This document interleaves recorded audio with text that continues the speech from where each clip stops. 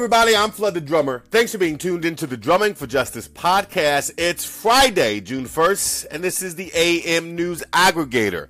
Why drum up the top stories you need to know to be informed and engaged. President Donald Trump spent more than an hour Thursday with some of those impacted by a Texas mass shooting that killed 10 and wounded more than a dozen on May 18th. Pamela Stanich, whose 17-year-old son, Jared Black, was among the 8 students killed at Santa Fe High School outside of Houston, was one of the parents who met with Trump, presenting him with a family statement and a copy of her son's eulogy.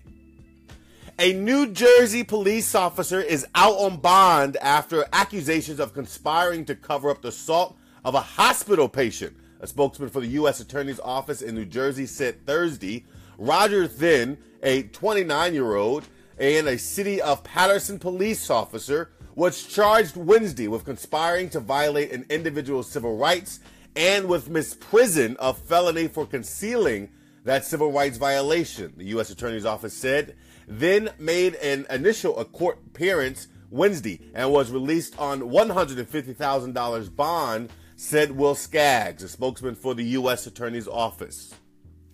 A school district just outside New York City says it's considering a proposal from 2 fifth graders to get rid of homework. Fifth graders Christopher DeLeon and Nico Kelly at Fairleigh Elementary School in Stony Point said they decided to petition for a homework ban due to stress from homework. WNBC TV reports the district was already considering how to rethink homework for district students, saying they agree with their points. Oregon regulators on Wednesday announced they will stop processing new applications for marijuana licenses in 2 weeks to address a severe backlog and also ask state lawmakers to take up the issue next year. Experts say the dizzying evolution of Oregon's marijuana industry may be a cautionary tale for California, where a similar regulatory structure could mean an oversupply on a much larger scale. The Canadian Defense Minister has called it absurd for the U.S. to impose steel tariffs on his country on the basis of national security.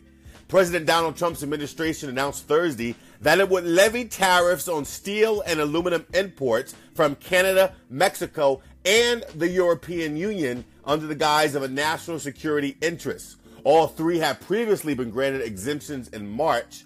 Canada has already hit back, announcing retaliatory duties on American goods worth up to $1.6 billion, that's in Canadian dollars, and about $12.8 billion in American money.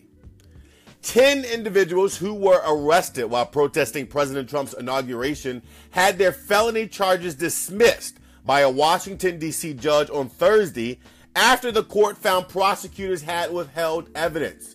According to the HuffPost, D.C. Superior Court Judge Robert Morion dropped the charges after discovering that the government had failed to turn over evidence it obtained from the right-wing media organization Project Veritas.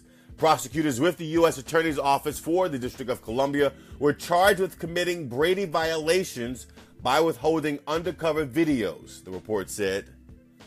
The supermarket chain H-E-B voluntarily recalled several flavors of ice cream Wednesday. Economax and Hill County Fair ice cream, along with Creamy Creation sherbets, were recalled for broken metal and processing equipment found during routine maintenance. The recall from H-E-B said, as of Wednesday, nobody had been injured or sickened by the potentially contaminated dessert, but the stores were taking precaution.